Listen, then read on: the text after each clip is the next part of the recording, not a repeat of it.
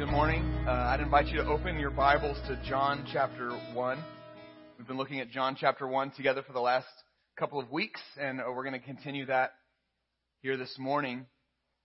John chapter 1, beginning in verse 1, says, "In the beginning was the Word, and the Word was with God, and the Word was God. He was in the beginning with God. All things were made through Him, and without Him was not anything made that was made. In Him was life, and the life was the light of men. The light shines in the darkness, and the darkness has not overcome it. There was a man sent from God whose name was John. He came as a witness to bear witness about the light, that all might believe through him. He was not the light, but came to bear witness about the light. The true light, which enlightens everyone, was coming into the world. He was in the world, and the world was made through him, yet the world did not know him. He came to his own, and his own people did not receive him. But to all who did receive him, who believed in his name, he gave the right to become children of God, who were born not of blood, nor of the will of the flesh, nor the will of man, but of God. And the Word became flesh and dwelt among us, and we have seen His glory, glory as of the only Son from the Father, full of grace and truth. John bore witness about Him and cried out, 'This was He of whom I said, He who comes after me ranks before me, because He was before me.' From His fullness, we have all received grace upon grace. For the law was given through Moses. Grace and truth came through Jesus Christ. No one has ever seen God, the only God who is at the Father's side. He has made Him known." So, Father, we turn to your word, and we want to hear your voice, and we want to know your truth. We want you to reveal yourself to us. So, Lord, we ask, help us to see this morning, we pray in Jesus' name. Amen. How do you know for certain what someone wants for Christmas? There are a couple of different ways you can go about it. I trust that you guys have your Christmas shopping in a good place. There's two extremes. There's a group of people that you started shopping for this year last December. You waited till after Christmas and you got all the deals, and then you saved it and remembered where it was. The other extreme, you like to live dangerously, and you'll get it done sometime this week when the inspiration hits. Good luck there. But how do you know for sure what somebody wants for Christmas? How do you know? There's a couple of ways to go about it. You could always guess. You could make some observations, you know that person, or you know that kind of person, or maybe you can think of something that you like and apply your preferences to them and kind of lay that over them and assume that they'll like what you like. That could work out for you, or it could not. Another way to go about it is you can ask for a list. Give me a list of the things that you want. I'll pick something off the list, and there you go. You go home. They go home undisappointed, right? They got what they wanted. That's the surefire way to send someone home excited about Christmas is you selected something off of their list. How do you really know what someone wants for Christmas? You can only know for sure if they tell you. If they reveal it to you. In the same way, we can only really know what God is like if He tells us. It's been said that what comes into your mind when you think about God is the most important thing about you. So what do you think God is like? And how do you know you're right?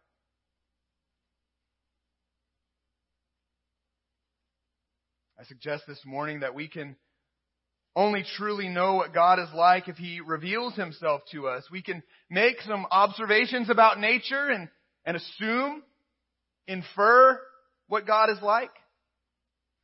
And sometimes what people do is we assume God is like us, so we lay our preferences and our personality and our tendencies on top of God and assume He's like us. But the only way you can be sure is if He tells you. There's a story in the Bible about a time when God told a person what He is like. And I asked you to turn to John chapter 1 a second ago. I want you to leave your finger there because we're going to come back to it. But go all the way to the left. We're going to go to the book of Exodus 34. Exodus 34. I want you to look at this with me. So, Moses and the people of Israel escape Egypt. They wander through the wilderness and they make it to Mount Sinai. They're at the base of the mountain and Moses ascends Mount Sinai where he's going to receive the law, the 10 Commandments and some other laws, and he's going to receive some instructions to build a tabernacle. A tabernacle. If God is going to live among the people, they've got to build a temple for God. But the people are wandering through the wilderness. It can't be a permanent structure, so what they build is a tabernacle. It's a portable temple. It's a tent. So Moses goes up the mountain to receive the law, receive these instructions, and there's thunder, and there's smoke, and there's lightning. At the base of the mountain, you have the people of Israel. And they look up and they see the thunder and the smoke and the lightning, and Moses is gone for a little while. They're not sure what's happened to this man, Moses. And so what do? They fashion a god after their own idea of what God should be like. They make for themselves a golden calf. And they hold it up and they say, "This is the God that brought us out of the land of Egypt." And they begin to worship this idol. They guess about what God is like. But up on the mountain, the Lord tells Moses what He is like. He reveals Himself to Moses. Moses says to the Lord, "Show me your glory." And God says, "Well, I'll show you my glory kinda. But nobody has seen the fullness of my glory and lived. No one has seen my face and lived. So I'll kind of show you the afterglow of my glory. So Moses, I'm gonna meet you on the mountain. And I'm gonna show you my glory. And I'm going to proclaim my goodness to you." God is going to describe Himself to Moses. So in Exodus chapter 34, in verses 6 and 7, the Lord describes Himself to Moses. He says, the Lord, that's Yahweh. He's proclaiming His name there. The Lord, a God merciful and gracious, slow to anger, abounding in steadfast love and faithfulness, keeping steadfast love for thousands, forgiving iniquity and transgression and sin, but who will by no means clear the guilty, visiting the iniquity of the fathers on the children and the children's children to the third and to the fourth generation. So God reveals Himself. He reveals His glory to Moses, and then He proclaims His nature. He says that He is a God who is merciful. That word there is He's a God who extends compassion and mercy and like the tenderness of a mother towards a wayward child.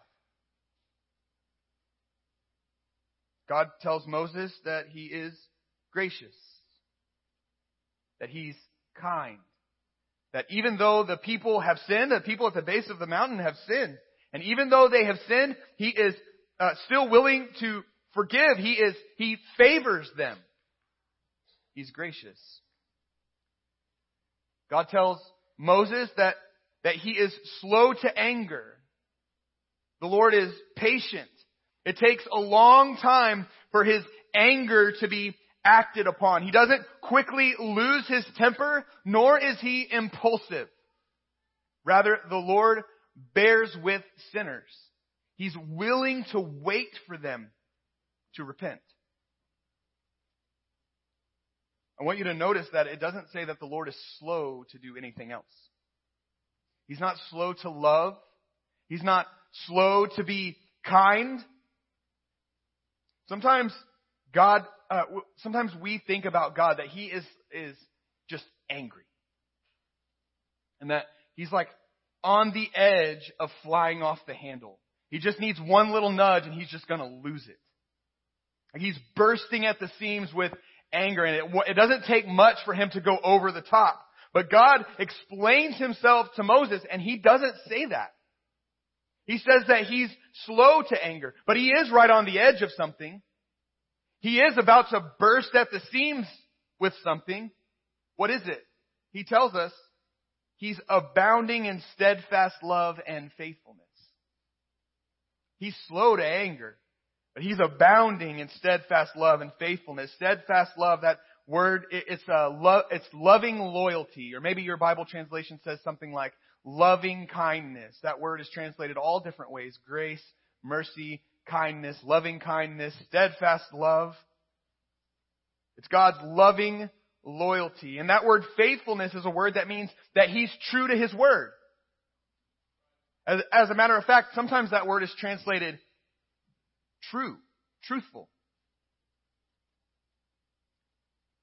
So, He is abounding in steadfast love and faithfulness. That's who God is. That's the essence of His being. And that character causes Him to act in certain ways. It means that He's eager to forgive. He wants to. You don't have to talk Him into it. He wants to forgive. And also, make no mistake, it says that He's just. He's not going to let sin just slide. So altogether, these words reveal to us a God that is deeply committed to His people, even in the midst of their sin, even their sin at the base of the mountain, that God loves His people and He will be good towards them. So Moses receives this information. He descends the mountain and his face is glowing. And the people can tell Moses has been with the Lord. We can't know what God is like unless He reveals it to us. Unless He shows us. Unless He tells us. And God told Moses what He was like. And then we get to the New Testament. And God further reveals what He is like. So back to John chapter 1. We've been looking at this text, and John says, in the beginning was the Word, and we know what he's explaining there is that there's this person, and we're just for the time being, we're just going to call Him the Word. And this person that I'm talking about is not only in the beginning, and not only was He with God, but actually He was God, and He created everything that exists. He created it. The Word. And then we get down to verse 14. We're going to spend the rest of our time in verses 14 through 18. And what we're going to discover is that Jesus explains the Father to us. Jesus explains the Father to us. Down in verse 18, it says that no one has ever seen God. No one has ever seen God. That was made clear to us in Exodus. Moses is not allowed to see God's face. No one has ever seen God and lived. Moses saw the afterglow of God's glory, and that was plenty. No one has ever seen God and lived. But then in verse 18 it says, Jesus has made Him known. Jesus has made Him known. Made Him known. That word in the original language is where we get our word exegete from. Now, you're probably not using that word exegete in your normal language, but when you talk about a preacher, we'll use that word a lot. Exegesis. What I'm doing right now is I'm exegeting this passage for you. I'm holding this passage before you. I'm reading it to you, and then I'm explaining it. I'm telling you what it means. That's what it means to exegete something. In this way, Jesus exegetes the Father for us. He exegetes the Father. He explains the Father. That word is also used in the sense of, like in the book of Acts. If something happens over here, like there's a inner story that happens, somebody who was there, who saw what happened, comes over here and tells somebody who wasn't there what happens. They relate the story to them. So in that way, Jesus narrates the Father for us. Jesus explains the Father. We can know what the Father is Son, Jesus. That's why the author of Hebrews in Hebrews 1, chapter 1, verses 1 and 2 says, long ago, at many times and in many ways, God spoke to our fathers by the prophets, but in these last days, He has spoken to us by His Son. You see, we can't know what God is like unless He reveals Himself to us. And how has God revealed Himself to us? John chapter 1, Hebrews chapter 1, indeed Colossians chapter 1 explains to us that God has revealed Himself to us through His Son. Jesus explains the Father to us. And the way John chapter 1 is really working out is in verse 18. It says that He has made Him known. And the question that we would ask then is, then how does Jesus explain the Father to us? What is it that He explains about Him to us? And what you're meant to do as a reader is to keep reading. It's the Gospel of John that tells you what the Father is like. That's why Jesus says in John chapter 12, whoever believes in me believes not in me, but in Him who sent me. And whoever sees me sees Him who sent me. Jesus explains the Father, and we're going to look at this text in a little bit more detail, and we're going to see in particular in these verses, Jesus explains the Father in a couple of different ways. The first way is this: Jesus explains the presence of God with us. Jesus explains the presence of God with us. In verse 14 it says that the Word became flesh and dwelt among us. Now, if you were really good at reading Greek, or maybe that was your native language, the word dwell, that He dwelt among us, that would jump off the page at you. Because if you regularly read the Greek Old Testament and you regularly read this Greek New Testament, this word would jump off the page because that word dwell is the word tabernacle. The Word became flesh and tabernacled among us. Just as the Lord tabernacled among His people to be near His people, so too did Jesus take up residence among us when He became a human. I love the way that the Message commentary says it, that God moved into the neighborhood. God moved into the neighborhood. In the wilderness, the Lord dwelled with His people. He did. He dwelled among His people, but His presence was veiled. It was different. So, inside the Holy of Holies, there was a box called the Ark of the Covenant. That box is about like that. About that big. Kind of small. That's probably maybe not what you were thinking, but it's not that big. And on top of this box, there's some cherubim, some angels that are kind of facing each other. And so the way that they understood God's presence is the Ark of the Covenant was God's footstool. And there above the angels was the throne of the Lord, and He was seated on this throne, and His feet rested. His invisible presence was there in the Holy of Holies, seated on His throne. And that ark was in a room, a small room, sectioned off by a curtain. One guy could go in there one time a year, and he had to do it just right. Well, that room was inside a larger room that was also sectioned off, that only certain people could enter that room in a certain way. And that room was inside a larger room that was also sectioned off, so that only certain people could come into that room in a certain way. God's presence was restricted. It was like a gated community inside a gated community inside a gated community. Only certain people could come in there, and they had to have the right access code, you know? God did dwell with His people, but it was veiled. Kind of in the way that Isaiah talks about it in Isaiah 57 verse 15. He says, "Thus says the one who is high and lifted up, who inhabits eternity, whose name is holy." That one, He says, I dwell in a high, holy place. Not with you. Yet. That's the description that we have about God in the Old Testament. God dwells with His people. He wants to dwell with His people. He wants to. And that's the reason for the book of Leviticus. Did you know that? Many of you are going to start a Bible reading program, and you're going to get to Leviticus, and you're going to be like, what am I reading? Can I skip this?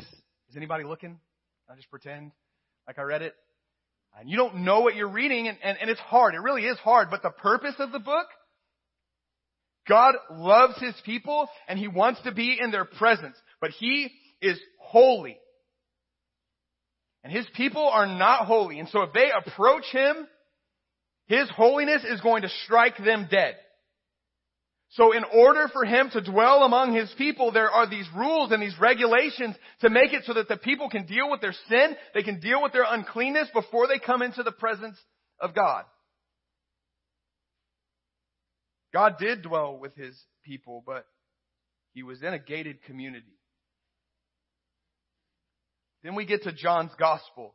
And John proclaims something amazing. He proclaims something audacious. He proclaims something that really, if you think about it, doesn't really even make sense. It's not that it's irrational. It's that it's super irrational. It's above our understanding that the Word became flesh and tabernacled among us. The God who is high and lofty, the God who lives in a high and holy place. The God whose holiness threatens to kill anybody who comes close in an inappropriate way. The one whose face no one had ever seen, and if they did, they would die. That God, that wild God, that cannot be tamed by us. That God dwelled among us. But not in the same way that He did in the Exodus. He wasn't veiled off in this private room. He took on flesh. Flesh and blood. And so John says that the God who thundered at Mount Sinai took on flesh and dwelt among us. And then he says something maybe even more audacious. He says in verse 14, we have seen His glory. Only Moses saw God's glory. And now John says, we have seen His glory. When he says we, John means himself and the other apostles. John and his friends. We have seen His glory. In John's first letter, so you have the Gospel of John, and then towards the end of the New Testament, you have 1st, 2nd, and 3rd John. Those are the same John. Those are his letters. So in his first letter, he says, I'm proclaiming this to you. Here's what I'm proclaiming to you. That which we have heard. That which we have seen with our eyes. That which we have looked upon and touched with our hands. In other words, John says, we heard His voice.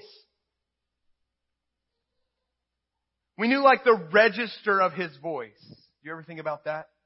What did His voice sound like? John says, we knew it. And we laughed with Him. We knew what His laugh sounded like. We hugged Him. We ate with Him. We experienced joy with Him. We experienced sorrow with Him. We looked Him in the eye. We knew His name. You know, the only reason you know the name of Jesus is because somebody else told you it. They knew His name was Jesus because He told them.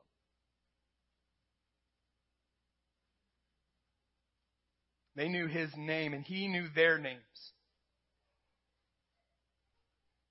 John says we were friends with Him. This Jesus, the Son of God who dwelled among us, we saw His glory. I want you to notice here that not everyone saw His glory. There were many who saw Him pass by.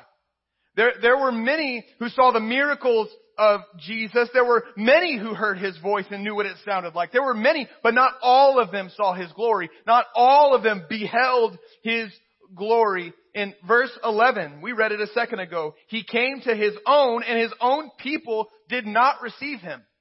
Oh, they saw, but they didn't see. You know what I mean? They saw, but they didn't behold his glory. There is a danger of being so familiar with Jesus, but you don't know him. You know all the stories. You know how to play church and put that smile on. You know how to be a Bible Belt Christian and what to say and what not to say and when to say what. You know how to play that game. But you don't actually behold the wonder of the glory of the Son of God. How do you know? How do you know if you're beholding his glory? How do you know if you've seen him?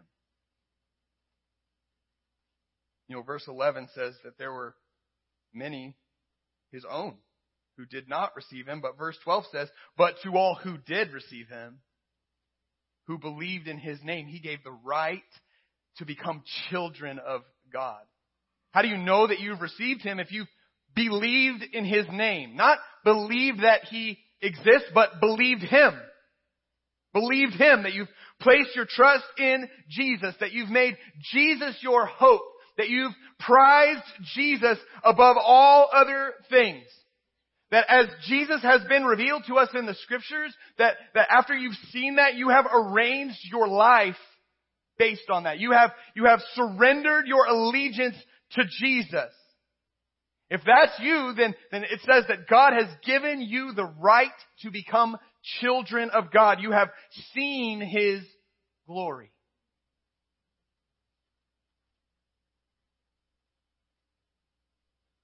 God could have stayed far off. He could have remained veiled. He could have kept us at arm's length. He could have snapped his fingers and fixed the sin problem if he wanted to. He could have just spoken a word, but he didn't. He took on flesh and he took up residence among us. In this way, Jesus explains Emmanuel. We sang that a second ago. That's Hebrew. You were singing Hebrew and you didn't know it. It means God with us. God with us. Jesus explains God's presence with us. The second way that Jesus explains the Father, he explains the character of God toward us.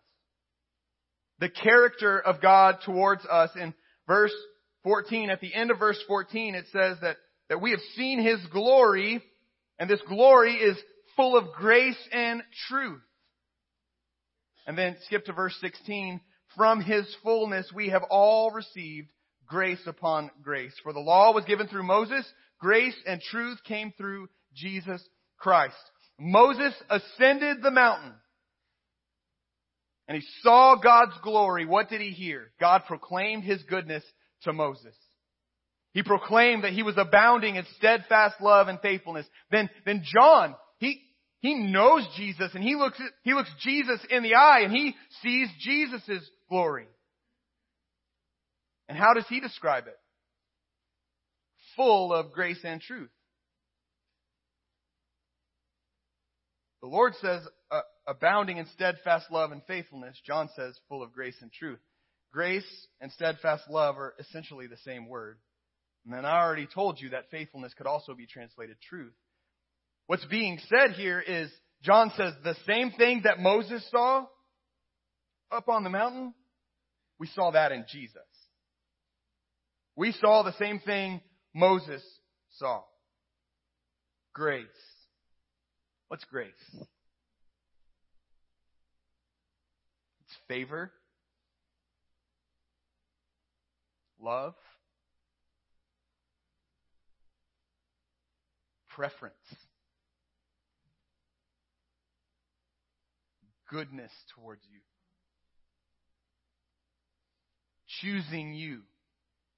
And his choice to set his love on you is a choice that cannot be revoked.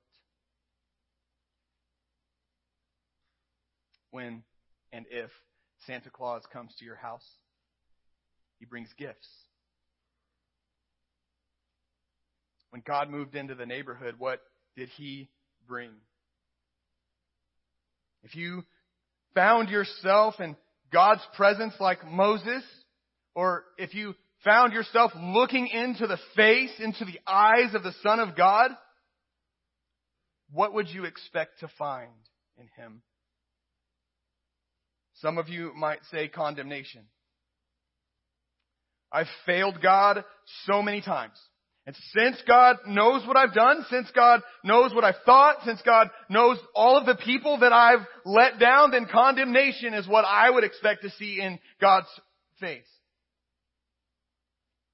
Like He's had to have enough of me by now.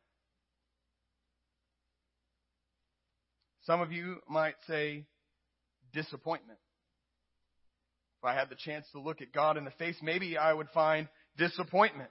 I keep failing. I should be better, or look at the mess I've made.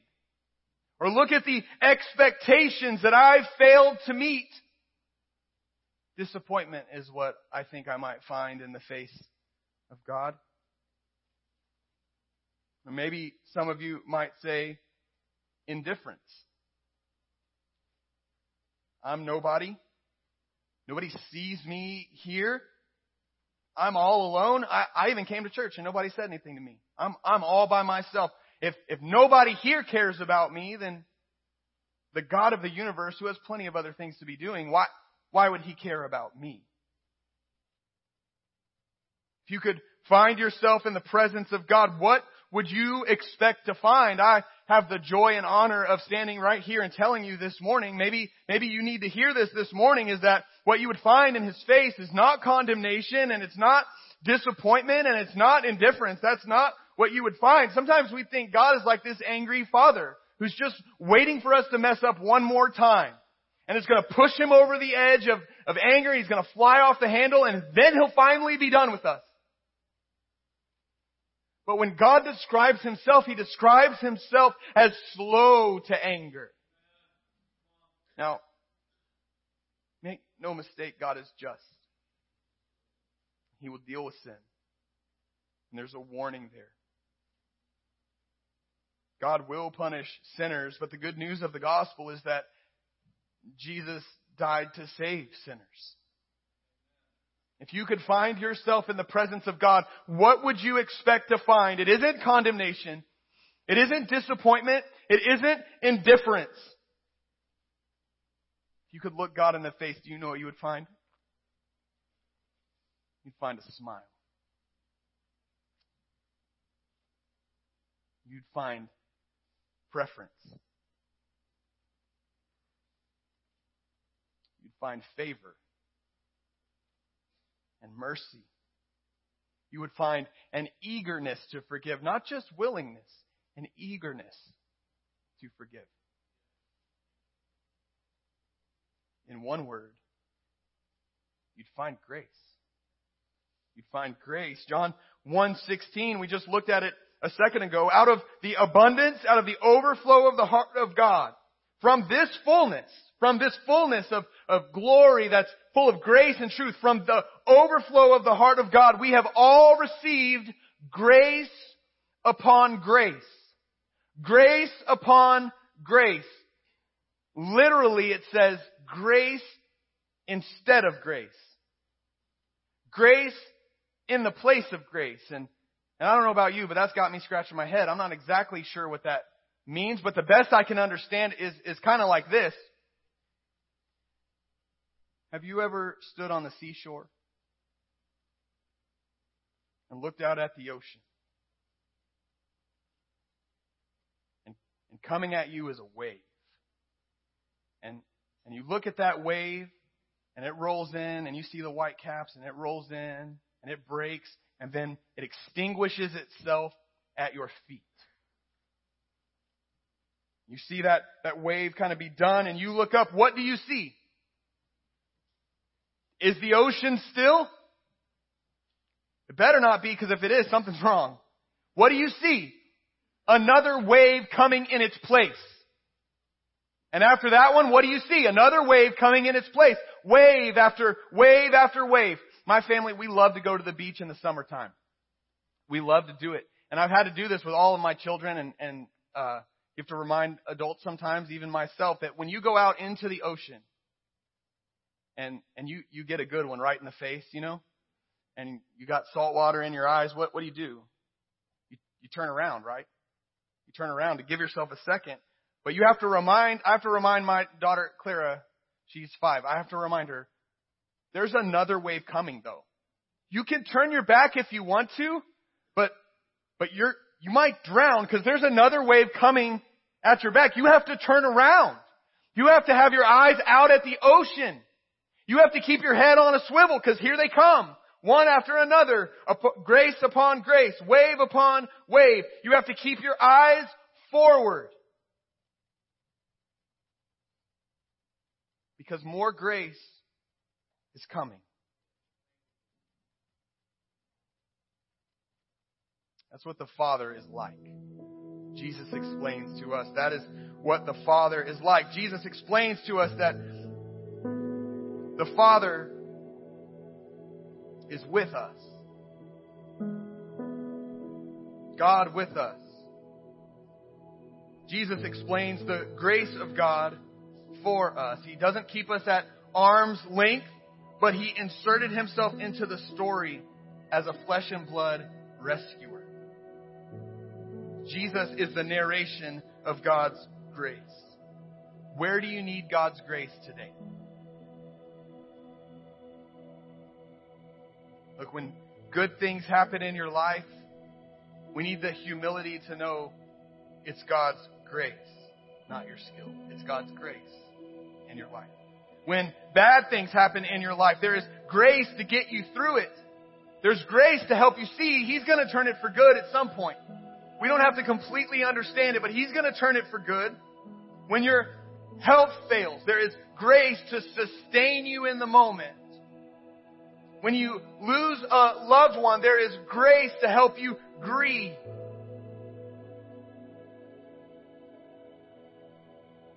When you sin against God, there is grace to cover your sin and to draw you back into the family.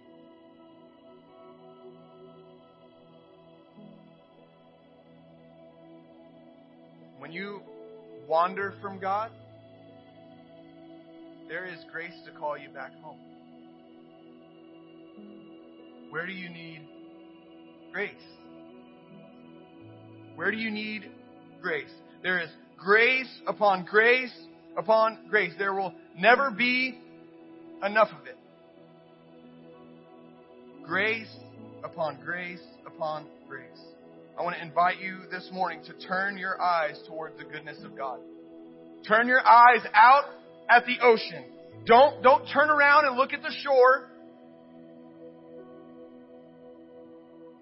Don't have your eyes towards the beach, not towards your circumstances, not towards your own imagination of what God must be like.